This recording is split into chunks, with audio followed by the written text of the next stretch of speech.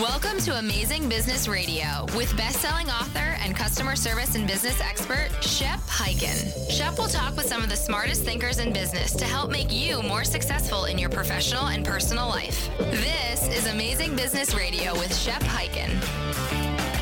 Hello, everybody. Shep Hyken back with another episode of Amazing Business Radio. You know, I'm always telling you how excited I am about our guests, but today I am especially excited. Okay, I say that a lot too, but I really am, and I'm going to tell you why.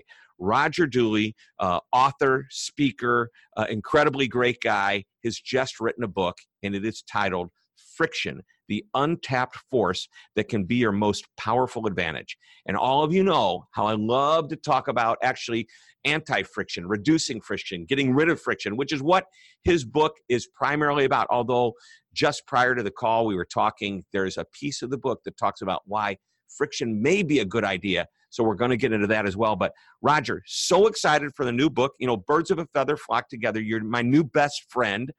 How you doing? Welcome to the show. I'm doing a great, Shep, and my excitement equals, if not exceeds, yours, because after I read your book, The Convenience Revolution, I think you used the word friction in there nearly as many times as I did in my book. And, it's clear that we are on the same wavelength in that regard. So, yeah, I'm really happy to be here. Well, your title is Friction, and mine just simply says if you look at it, I don't even have it in the subtitle, but on the cover, I have this little squiggly line proving that the straightest distance between 2 points is not a squiggly line, but in my straight line, I have quick, real little words, quick, direct, easy, frictionless, efficient, accessible, and convenient, of course. But anyway, this is not about my book. This is about your book, but hey, we're two guys that completely have researched and understood what friction is about. So why don't we start off with your definition of what friction is? Basically, it is any unnecessary expenditure of effort. And also there's some proxies for effort, which would be time and money. But generally, it is unnecessary effort to accomplish a task. Yeah. And so anytime you can reduce that friction, you can save a customer time. And by the way, time is money. So they correlate. That's great. You're obviously, I don't know, I shouldn't assume this. You familiar with the book, The Effortless Experience? Oh, yeah. I just had Rick DeLisi on my podcast, and they have some great insights. And I've referenced some of their data in my book, Friction, because they really did a deep dive into customer effort, right? Which is a key part of the book. I go beyond customer effort a little bit in the book and get into things like wasted effort inside businesses and some other topics too. But they did some wonderful work and remarkable data on customer loyalty too, and how wasting your customers' time and effort will cost you their loyalty and will cost you bad word of mouth. Yeah. It literally comes to billions and billions of dollars that is left on the table due to bad customer experiences. And by the way, I think the difference between our books and The Effortless Experience, which, by the way, phenomenal book. I had Mac Dixon on my show, so he's the co-author, the other one. And I think the big difference is they focus on the effort it takes to get a problem resolved, a complaint, a question answered. It's what happens primarily, what I would call, it's the service after the sale.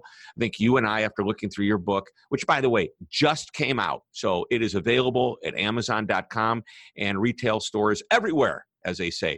But the big difference is, we focus on really the entire process and the experience. And, I touch at the end of the book about internal friction. You make a big case for how sometimes what we cause internally is going to affect that outside customer as well. Mm-hmm.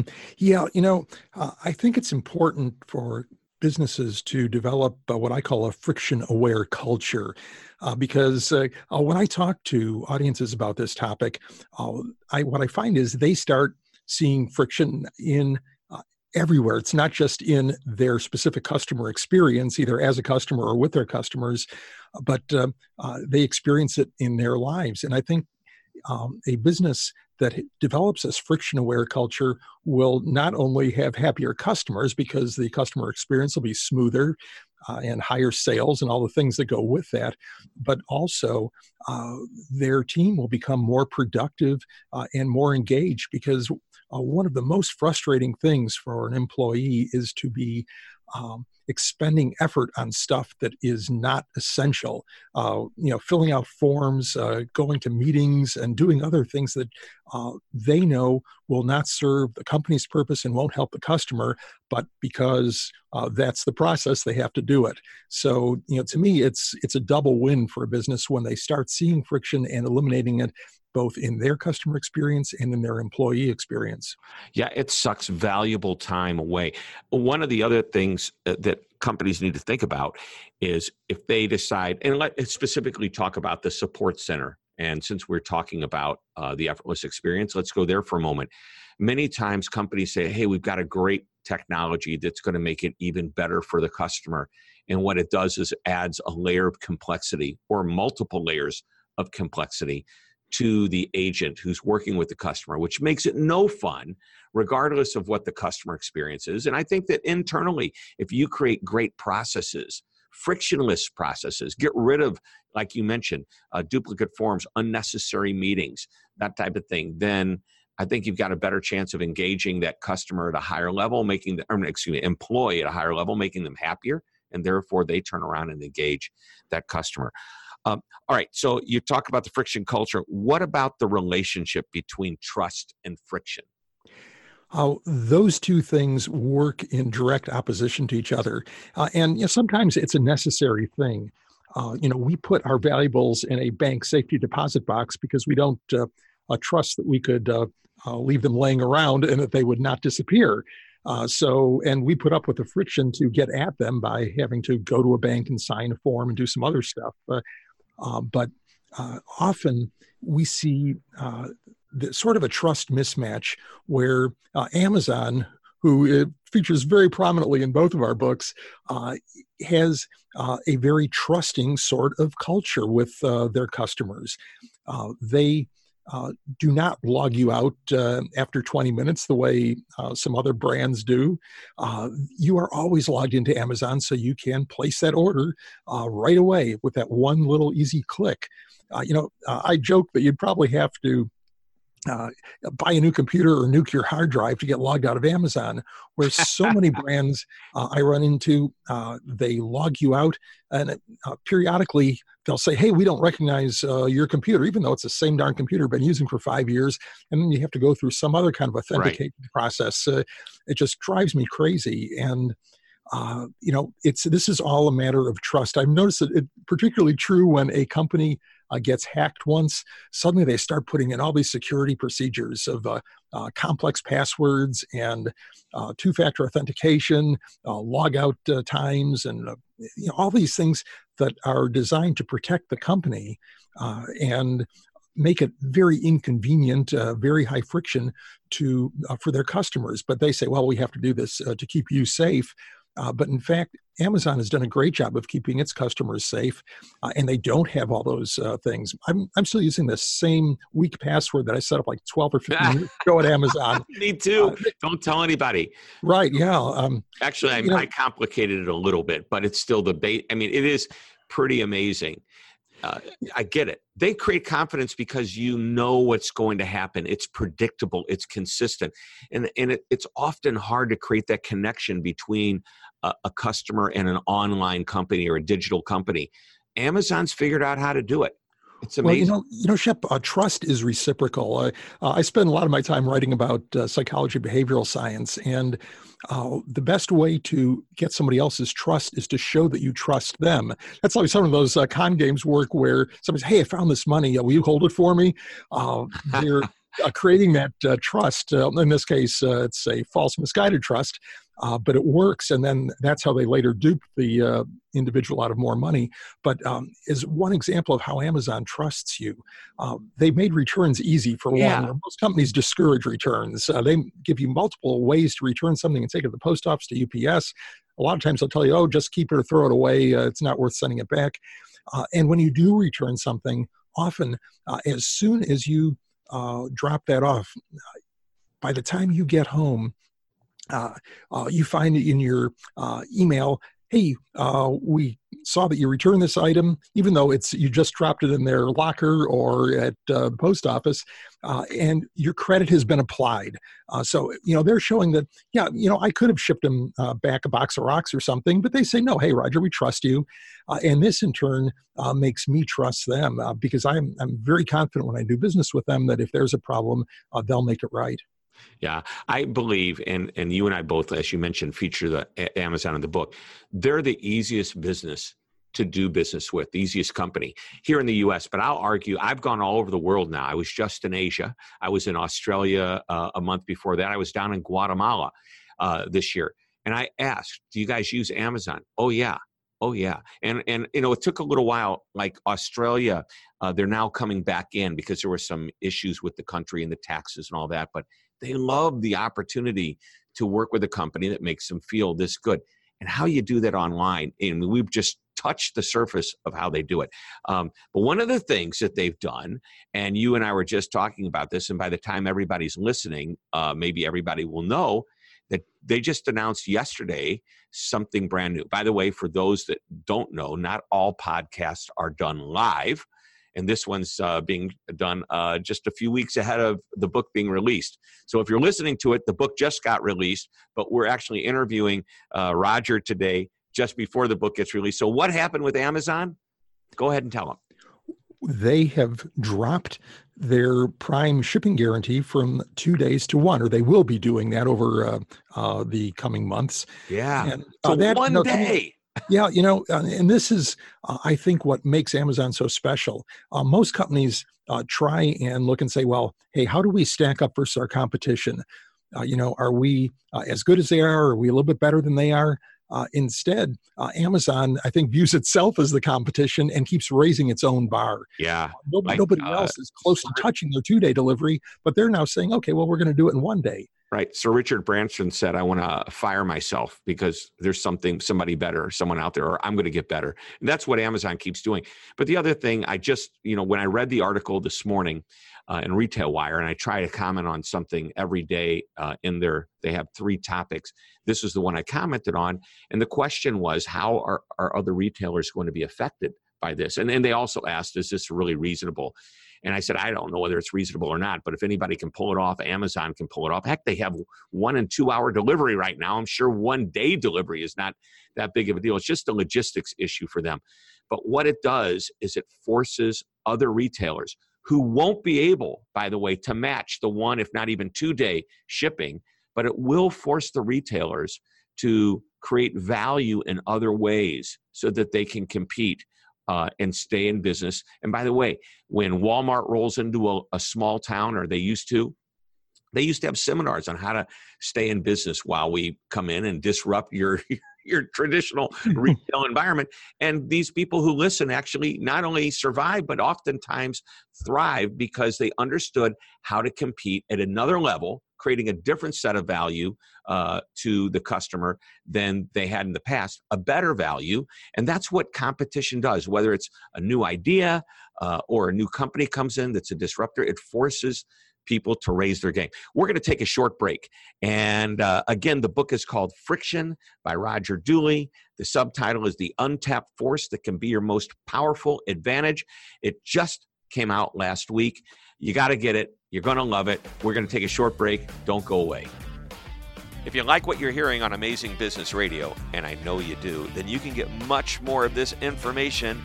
All you have to do is go to my website, hyken.com. That's www.hyken.com. Fill out the subscribe to the Shepherd Letter form, and each week you will get an article that contains a business tip, stories, much more, all about customer service and experience delivered straight to your inbox. Thanks for listening, and don't forget to always be amazing. You're listening to Amazing Business Radio with best-selling author and customer service and business expert, Shep Hyken. We're back on Amazing Business Radio talking about friction. So, Roger, you make a comment in the book that sometimes good sometimes causing friction is a good experience, that there's a reason to actually cause friction and, make a customer go through some hoops, if you will. What is the reason we would ever want to do that? Well, a basic premise of the book is that friction changes human behavior.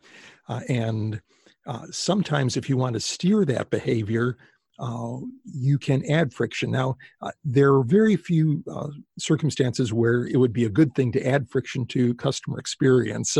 I can give you an example of a sort of negative one.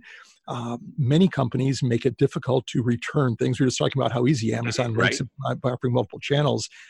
But in the old days, there were these things called record clubs that shipped you physical discs or CDs or cassettes and things.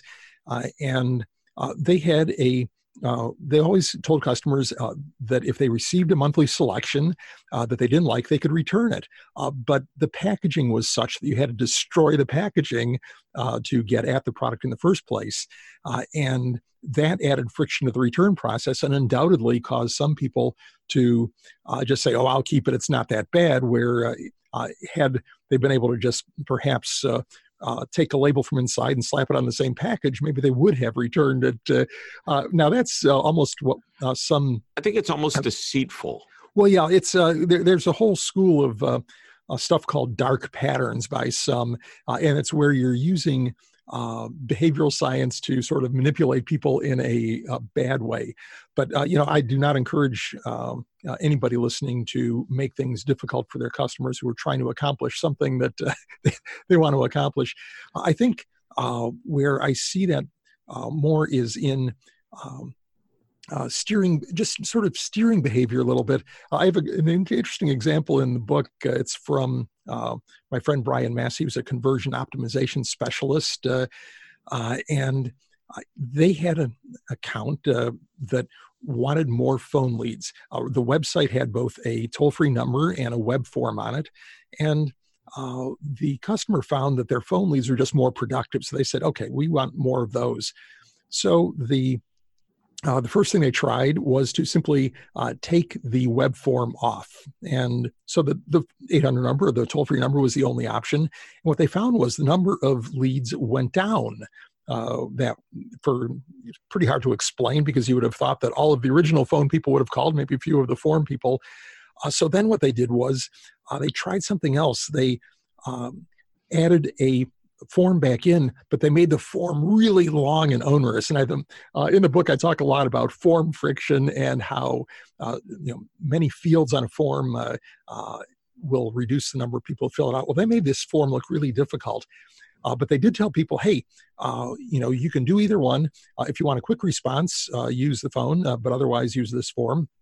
And amazingly, they found that they got more phone leads that way. Nobody actually filled out the long form, but adding this high friction alternative caused them to generate more leads. And another place where friction can be important to add is in personal habit formation. If you're trying to break a habit, whether it's eating chocolate candy or perhaps something else, you just make that activity a little bit more difficult. There's research showing that even moving a candy bowl in an office a few feet farther away from the individual reduced consumption. Putting in a cafeteria line, putting the unhealthy foods a little bit farther back than the healthy foods reduce consumption. Moving them to like a totally different checkout line added a lot of friction and it dramatically reduced consumption. But again, if you add too much friction to something, then it just becomes impractical. And people would have objected if that would have been a long-term situation. So there's this balance you have to achieve. Yeah, so add, if you want to stop doing something or slow down whatever it is that you're doing that you want to avoid, then just add some friction to that process, make it a little bit more difficult. Well, I don't know if that backfires. I think I've talked about this on the show before, but there was a mobile phone company. And this was back in the days when we bought a mobile phone, you went to a place and had it installed in your car. It wasn't like a mobile in your pocket phone.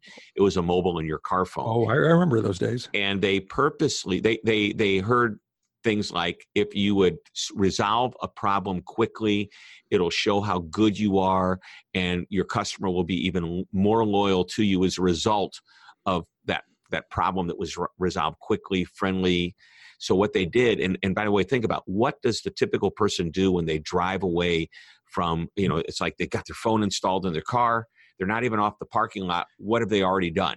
You're going to call somebody, right? They're going to call somebody. They got to try this phone. I got a new phone, right? And so what the company did is they purposely wanted to find out if this was accurate, if people would really love them more for fixing a problem. They purposely made the phone not work. So before you even got off the lot, you're heading back into their office area, the sitting area, and go into the desk and say, hey, my phone's not working. Technician goes out, spends 30 seconds fixing it and says, try it now. Boom, it works. Oh, thank you very much. No, that wasn't what happened. They actually ended up irritating customers at a higher level, and it wasn't a good. So I still believe when you handle complaints positively, quickly, frictionlessly, if possible, your customers are endeared to you. But if you're purposely creating the complaints, maybe the customer saw right through that. But anyway, I thought that was always interesting.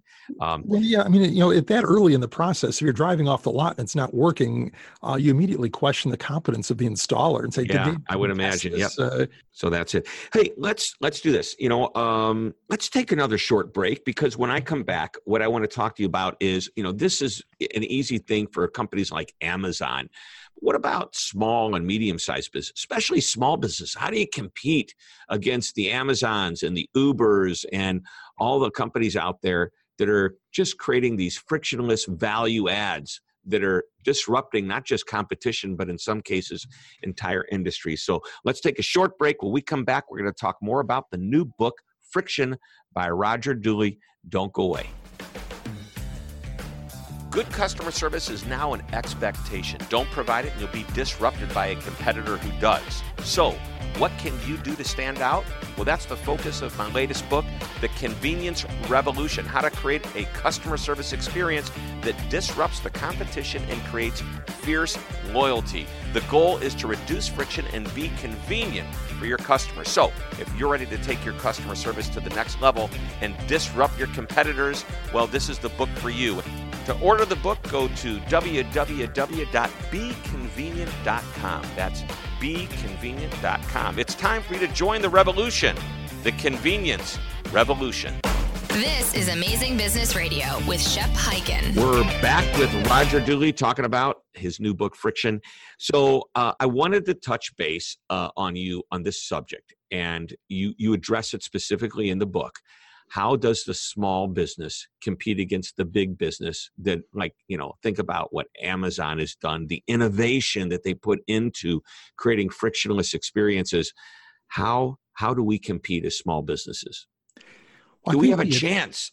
Yeah, I think actually, the opportunities are even greater for small businesses, and because first of all, they probably have less internal friction than larger entities that have more layers of management, more processes, more rules, more forms, and so on.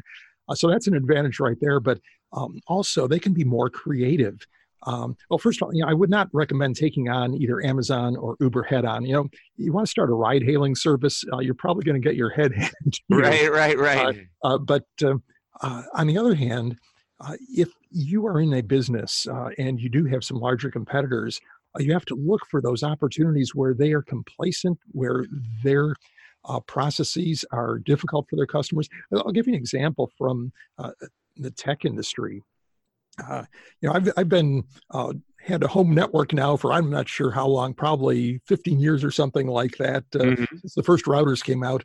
And the early routers were pretty horrible experience. I remember spending hours on the phone with Linksys tech support and trying to make the darn thing work. They've gotten better, but there is a fellow, Ramaham Malasani, who first of all, he co-founded Ubiquity Networks, which became a big player in Wi-Fi networking. Somehow he ended up separated from that business without reaping the financial windfall. His partner bought an NBA team, and he ended up after some suits and countersuits and whatnot, apparently without that much to show for it.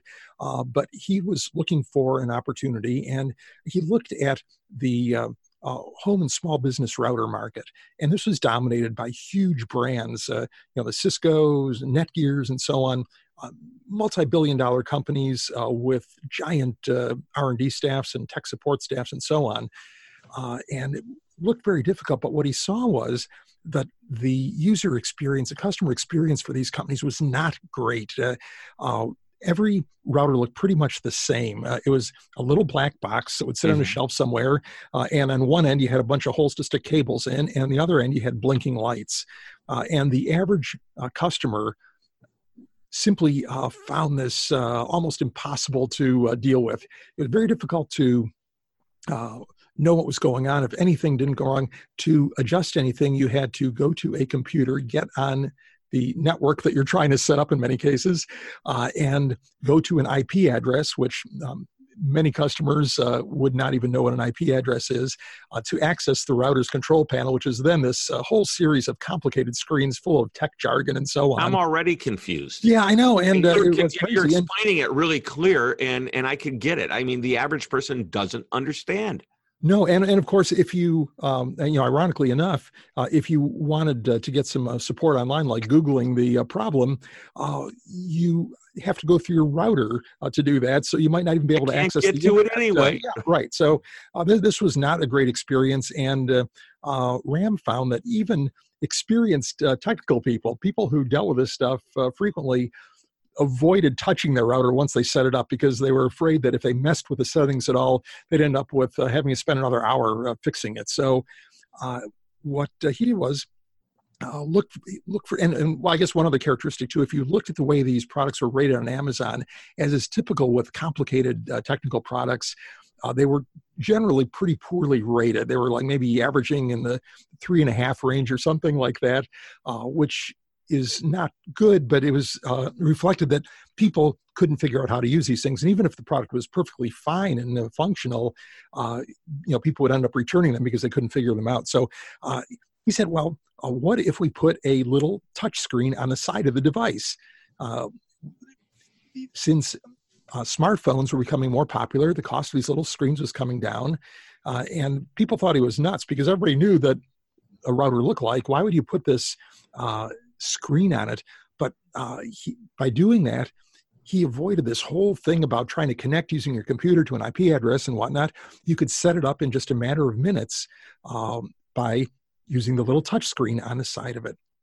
And he ended up basically making it it's about as frictionless a router setup as you can get. And then the other place where friction came into play was getting this thing into the market. The big retailers, the Best Buys and big computer shops and so on, they have a buyer someplace who makes these decisions, and they've already had several brands of networking gear. The idea of picking up a new startup product wasn't too appealing. So he went to Amazon, because Amazon, as a part of we don't talk much about friction on the vendor side, but they make it very easy to sell products there. They do. And it's and so he took advantage of that, got his products there, and it started a virtuous cycle where people bought the product, got good reviews, more people bought the product and got better reviews, and pretty soon he had thousands of reviews that were much higher than the competition, and ended up selling hundreds of thousands of these routers. And it was all because he said, okay, I'm going to look at this experience. Everybody knows what the experience is like. And just as Uber looked at the taxi experience and said, well, this is what a taxi experience is like, people just don't realize how bad it sucks. He did that in his space. And I think the opportunity for small and medium businesses is to look for those solutions that might not be obvious, but would make things substantially easier for their customers. Right. And the first place to start is at every interaction point that the customer has with a product or similar product, competing product, and find out where's the friction, and then start to look for ways to get rid of it. Yeah, Shep, I wonder often when I have an experience with a company, whether it's using their website or their mobile app or trying to solve a problem, if they have ever observed customers doing what they expect customers to do. I think that all too often you've got executives who imagine what customers want and need and do, and they've never actually watched somebody struggle with their processes or their products. And to me, that is a great place to start. If you can just observe your customers, either physically observe them if that's possible, or use digital tools to observe how they might behave online or in an app. That can tell you so much about where people are struggling. But I guarantee it. I'm sure you have the same experience that every day you encounter some kind of customer experience that is very frustrating, and you just can't figure out. Well, surely they have to know. They must know this. Know. Why don't they know this? Yeah. So right. Watching your customers one way or the other is really important. All right. We are just about out of time. So I always end the show with the one thing question, and I'm going to ask you the one thing you want our audience to remember. It could be something that you've already talked about, or is there something out of this book that you absolutely want to tell them about so that they're so excited that they want to go buy the book, which I encourage you to do so anyway? Well, I'm going to echo my thought that friction changes behavior, whether it is in a customer experience, in an employee experience, in your daily life. And by changing friction, usually eliminating it, occasionally adding it, but almost always eliminating it, you can get great positive outcomes. Yep, you sure can. All right, the book is called Friction, the Untapped Force That Can Be Your Most Powerful Advantage. I believe in it. Roger believes in it. And there are companies out there that have been just trampling the competition, disrupting entire industries because they figured out ways to eliminate friction and create a better experience for both their customers and their employees. Roger Dooley, thanks for being on the show, man. Really appreciate you.